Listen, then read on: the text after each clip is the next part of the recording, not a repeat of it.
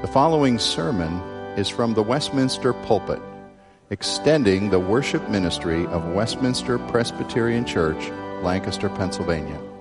We are a local congregation of the Presbyterian Church in America. Please contact us for permission before reproducing this message in any format.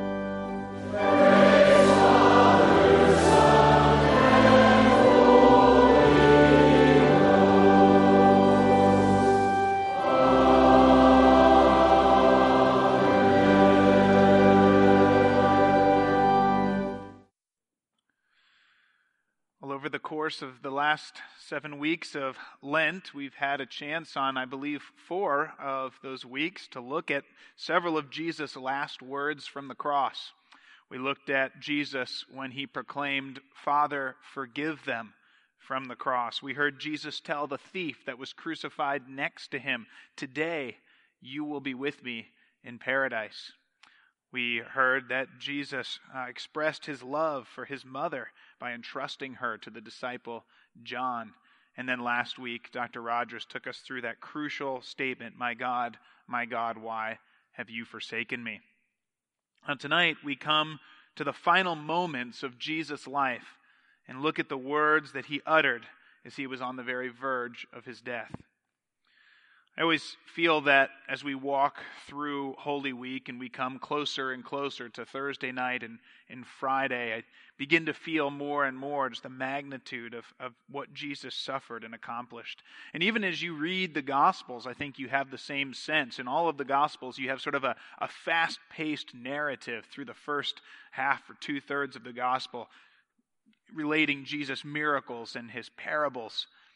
And then in this last Holy Week, the narrative slows down and gives us a weighty, hour-by-hour account when we come to this last day of what Jesus suffered on our behalf as he accomplished the very crux of God's salvation plan. If you have your Bibles, I'd encourage you to turn with me to John chapter 19. In John chapter 19, in the beginning of this chapter, Jesus has already suffered much throughout the day.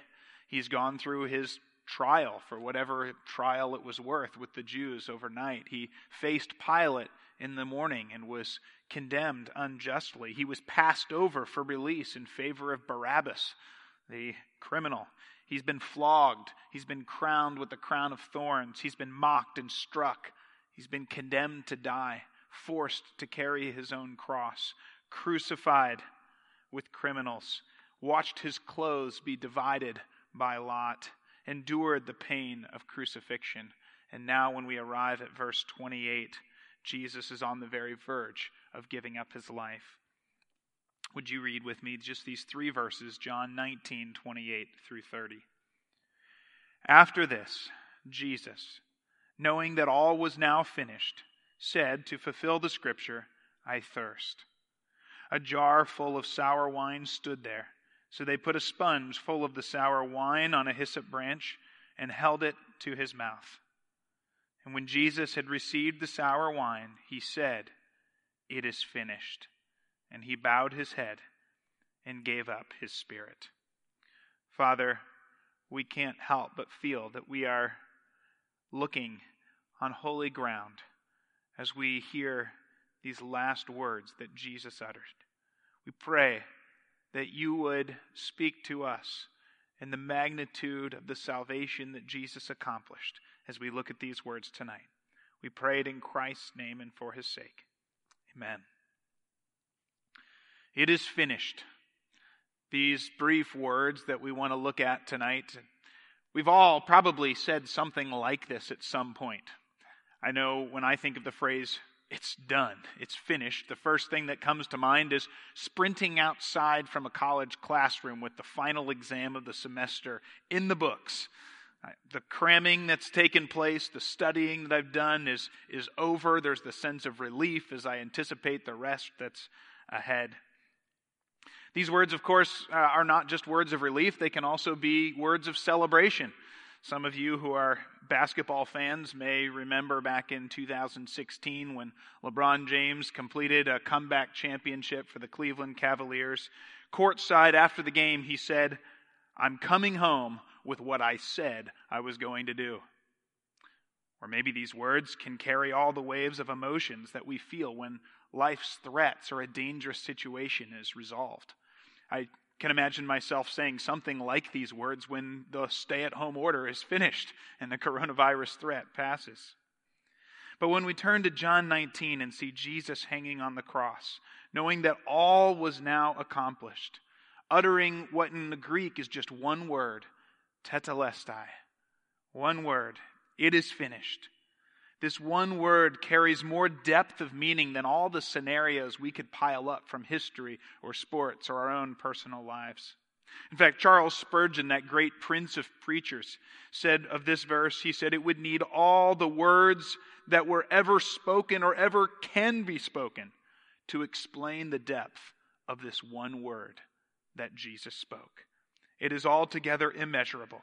It is high. I cannot attain it. It is deep. I cannot fathom it. Well, as Charles Spurgeon says, we cannot plumb all the depths of this word tonight, but we can consider some of its most significant meaning. And I want to think about this one word in Greek, these three words in English, under two main points. First, I want to consider what it is that Jesus has finished or accomplished. And then I want to consider what Jesus' finished work means for us and our salvation. Well, first, let's consider what Jesus finishes or accomplishes with his death on the cross. I think as we try to wrap our minds around what it is that Jesus finishes or accomplishes, it's important that we understand the meaning of this word that Jesus utters. In Greek, this word, tetelestai, is less focused on getting something over with. It's not a statement that something's done. And it's more a statement of accomplishing or fulfilling a task or a purpose that's been set out before you. This past week, I began reading David McCullough's book on the digging of the Panama Canal.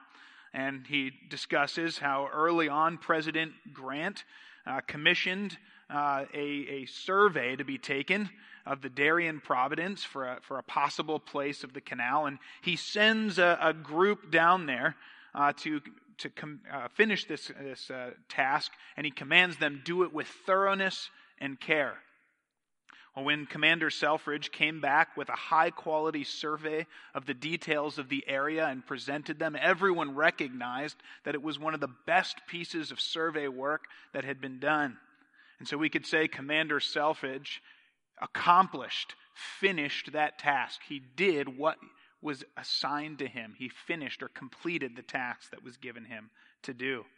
And that's what Jesus is saying when he says it is finished. In fact, when Jesus uses this word on the cross, he's using the exact same word he used back in chapter 17. When praying to his Father, he said, I glorified you on earth, having accomplished the work that you gave me to do. So Jesus' last word here is not merely a statement that my suffering's over, it's done, or even that his life and perfect obedience are complete, but more fully, that Jesus has accomplished the work that his Father has given him to do since before history began. In fact, I think if you and I try to ponder as best as our human minds can the significance of this moment, we realize that from all eternity past, God the Father and God the Son covenanted together in a plan, a purpose to save a portion of sinful humanity, that they might be with them for eternity, and to do so through the incarnation, life, death, and resurrection of the Son. And while God himself, of course, is outside of time, we can trace all that he has done through the history of time. He's accomplished the work of creation. He's overseen the fall of mankind. He's sovereignly guided human history for thousands of years up to this point for this one goal, the accomplishment of his plan of redemption through his Son, the plan that was made from all eternity. And at this moment, on a Friday afternoon in Palestine, with the sun darkened and the earth trembling, Jesus declares with one word that his mission is accomplished. Jim Boyce, the longtime pastor of 10th Presbyterian Church in Philadelphia, put it so well when he said, Christ's words here are not the final gasping sob of a defeated man, or even the firm, deliberate declaration of one who was resigned to his fate. No, they were a triumphant declaration that the turning point of history had been reached, and that the work that Jesus had been sent into the world to do was done. This is the significance of the moment that we come to with these words, it is finished. But then maybe think specifically about what all Jesus' life, suffering, and death have accomplished here. They have accomplished or finished the final substitutionary sacrifice to pay the penalty for sin. Cast your mind back, if you will, to the days of Adam and Eve. Maybe put yourself in their shoes for a minute. Adam and Eve stand there in the garden, having been warned that if they sin against God's commandment, death is the penalty. But up till that point, there had been no death. Perhaps Adam and Eve are even wondering, what exactly is death? They know it's bad, they know it's a punishment, but maybe they couldn't fully grasp all that death was. But then in the face of their rebellion, when God comes down to confront their sin, God executes the first sentence of death, not on Adam and Eve, but on animals whose blood is shed in their place. And I can only imagine the visceral reaction that Adam and Eve must have had as they saw death for the first time. As they saw one of God's own creations, whom Adam had named, snuffed out and killed, its blood shed as a payment for the penalty of sin, that their sin might be forgiven. And yet this was just the first of thousands upon thousands of sacrifices that would be made over the years in the place of sinful men, all awaiting, longing for this final perfect sacrifice that would be made in our place, the death of the Son of God. A sacrifice that would end this perpetual sacrificial system, that would once and for all take away and resolve the wrath of God against sin, that would perfectly secure the forgiveness of any who would put their faith in this Son of God. All that, all those ages of shed blood is brought to completion. The perfect substitutionary sacrifice for sin is accomplished with Jesus' final breath. Or think then about the separation, that the uncrossable gulf that exists between God and sinful humanity. A separation that existed from the moment that God came down in the cool of the day to walk with Adam and Eve as he was wont to do, and instead found them hiding for shame of their guilt. A separation that was made final when God justly barred access to the Garden of Eden with the cherubim with the flaming sword. And yet God's rescue plan had as its goal reconciliation with men and women who would be welcomed back into his presence. Reconciliation. Well, listen if you would to Paul in 2 Corinthians 5 when he talks about what Christ has accomplished. Listen to how many times he just revels in the reconciliation that Christ accomplishes. He says, all this is from God, who reconciled us to himself through Christ and gave us the ministry of reconciliation. That God was reconciling the world to himself in Christ, not counting men's sins against them. And he has committed to us the message of reconciliation. Now, I am confident that if you were writing an English paper and turned an English paper in with 2 sentences that used the same word that many times, you'd be marked down. There'd be red pen on your sentence. But Paul is simply delighting in this core truth.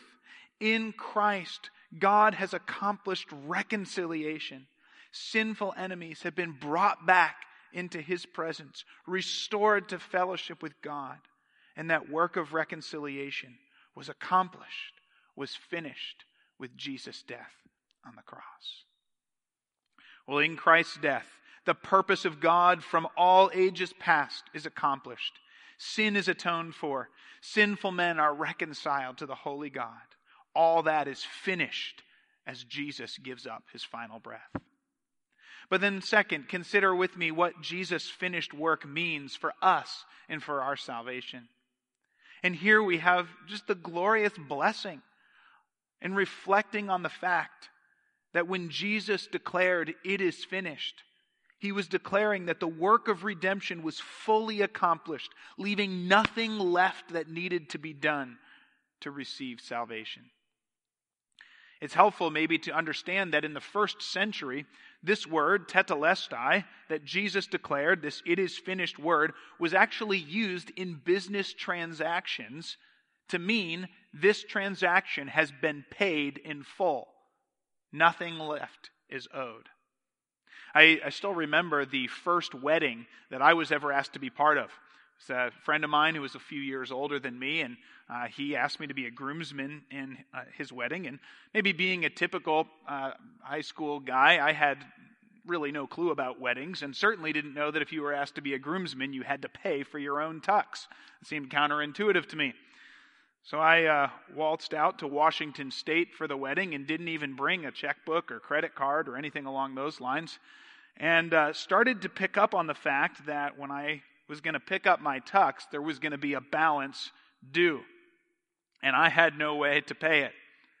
So you can imagine my relief when the groom, as we all gathered at Men's Warehouse, said, "I have a brief thing to share with you. My parents are so thankful that you've flown across the country for my wedding that they have paid for your tuxes." And there it was on my receipt, paid in full.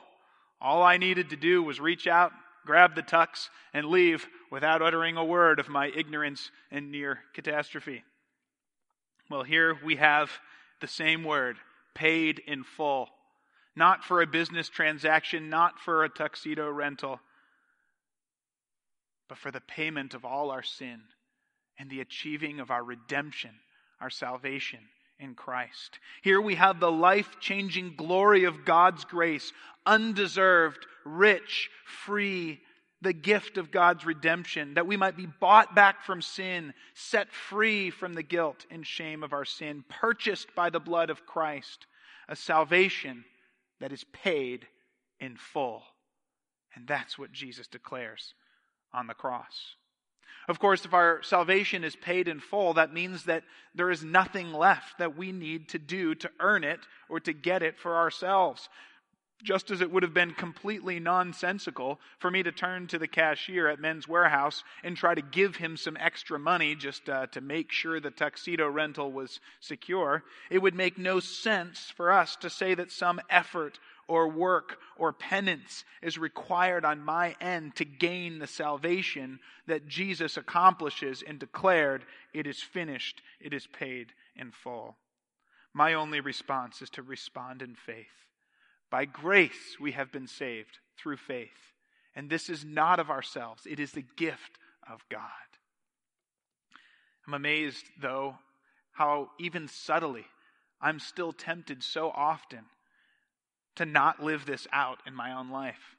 When I see my own sin, I'm tempted to try to demonstrate, either by the depth of my sorrow or my horror at my own sin or by my self-accusations or maybe by good behavior afterwards, that I'm really worthy of God's forgiveness.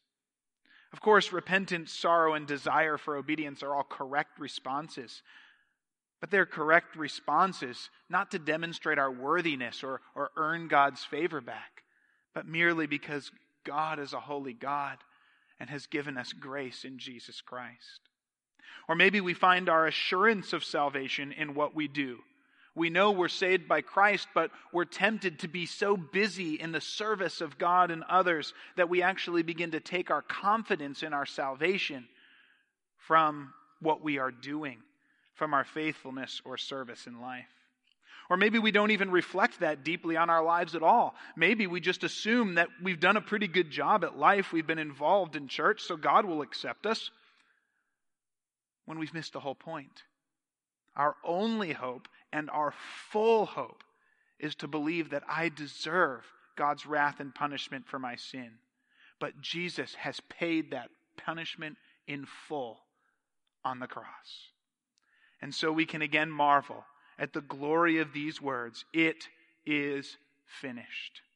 In them, Christ declares to us that he has accomplished all that is necessary for our salvation. In them, he declares that there is nothing left to do. Nothing is undone. Nothing that we must add. It is ours but to trust and receive. And so just as these words, "it is finished," bring to mind all the magnificence and the significance of what Jesus has accomplished, so it assures our hearts of our salvation in him. Well, before we end, I just want to think briefly with you of how this word, these words that Jesus uttered before his dying breath, changes our outlook on both life and on death. Consider our life. When I look at Jesus on the cross, his death changes my life, both by freeing me from the burden of sin and by motivating me to live for his glory. Consider first how it frees me from the burden of my sin. 1 John 2 gives us these beautiful words. "My little children, I am writing these things to you so that you may not sin. But if anyone does sin, we have an advocate with the Father, Jesus Christ the righteous. He is the propitiation for our sins, and not for ours only, but also for the sins of the whole world." I realize that I am a bit of a people pleaser. I tend to be a rule keeper, and I tend to be weighed down by guilt and shame when I see my sin. But I think even the born rebels among us know what it is to face guilt in the face of our sin. We are all created by God, and our consciences are given to us as a gift to warn us of our guilt before God when we sin. But this guilt and this shame in the face of our failure can be debilitating, especially in the face of the sins that I find in my heart and my life over and over again. At some point, as we confess to pride or gossip or a lust again and again, we start to wonder if God really continues to forgive me. Until we come back to the cross and see Jesus there saying, "It is finished." He is the propitiation, the sacrifice that takes away God's anger for all our sins. And that sacrifice was fully finished on the cross. But not only does Jesus' finished sacrifice give me hope in the face of my guilt, it also encourages me and motivates me to live for his glory. Remember what Paul says in 1 Corinthians 6, 19 and 20. Paul says, "You are not your own, for you were bought with a price. So glorify God in your body." The purchase price for you and for me has been paid in full. We are no longer our own. We belong to our faithful Savior, Jesus Christ. And our calling now is to glorify him in our bodies. When I'm faced with things in this world that are attractive and that my heart desires, or when I'm faced with people in my life who annoy me, or insult me, or try my patience, when I'm faced with opportunities or requests or demands that require a lot of me or cost me my leisure or my rest or money, then I see Jesus hanging on the cross, declaring it is finished. I have paid for his redemption in full, and our hearts are motivated and energized to say, my life is not my own. My life is his, and so I long to glorify my Savior with my life in every way possible. So Jesus' sacrifice changes our outlook on life, giving us hope in the face of guilt and motivating us to glorify him.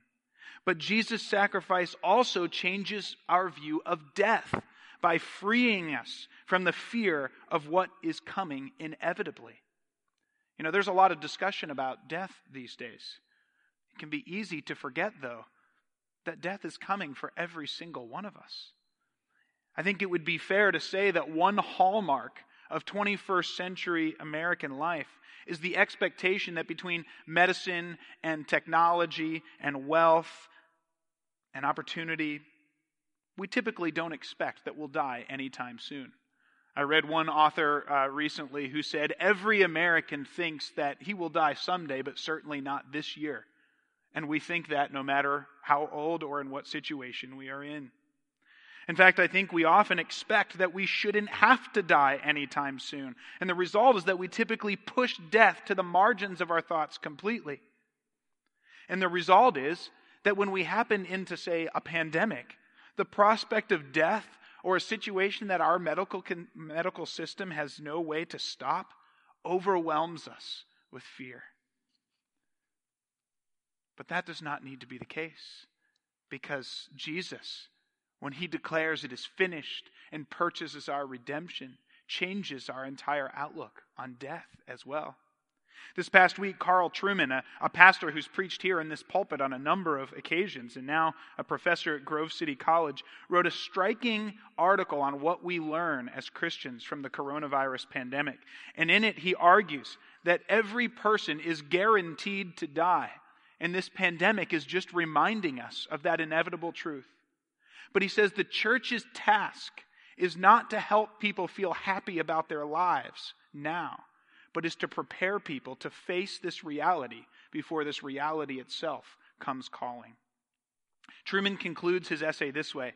He says, the church is certainly to help people live, but to live in light of their mortality. She must set this earthly realm in the greater context of eternity. She is to prepare people through her preaching, her liturgy, her psalmody, and her sacraments to realize that death is, yes, a terrible, terrifying reality we must all someday face, but that the suffering of this world, or for that matter, the passing superficial prosperity of this world, are but light and momentary ephemera compared to the eternal weight of glory that is to come in Jesus Christ. This is not a morbid thought. This is the most glorious thought. And isn't this exactly what Jesus offers us in his final words on the cross? When we hear him utter, "It is finished," we are given an assurance that the final sacrifice for sin has been made, that he has completed our reconciliation with God, that he has paid in full for our redemption, so that because he has died under the weight of God's wrath, we can face death with the hope of the weight of his glory. That changes how we live in a pandemic. It changes how we live in the face of suffering and death. It changes how we live in the face of prosperity and apparent ease. Christ's finished work on the cross changes our outlook on life and on death and brings glory and hope and peace and joy in both. Well, as Christians, we have the unassailable assurance of facing Good Friday tomorrow as Jesus hangs on the cross with the knowledge that Easter morning is right around the corner. But don't shortchange the opportunity that we have the next few days to meditate on Jesus' death and all that he bore for our sake and all that he has accomplished on the cross for our sake. For it was on the cross that Jesus could say with triumphant certainty, the goal of all of history has been accomplished. The work that God gave me to do is finished. The redemption of my people is complete. Hallelujah. What a Savior. Father, may we be overwhelmed with joy at the glory of such a Savior. May our hearts see and remember his suffering with thanksgiving and gratitude. May we be motivated and encouraged to live our lives for the glory of the one who has purchased ours. May we face suffering and death with the hope that these light and momentary afflictions are nothing compared to the guaranteed weight of glory coming after death. What a Savior. We thank you, God. In Christ's name, amen.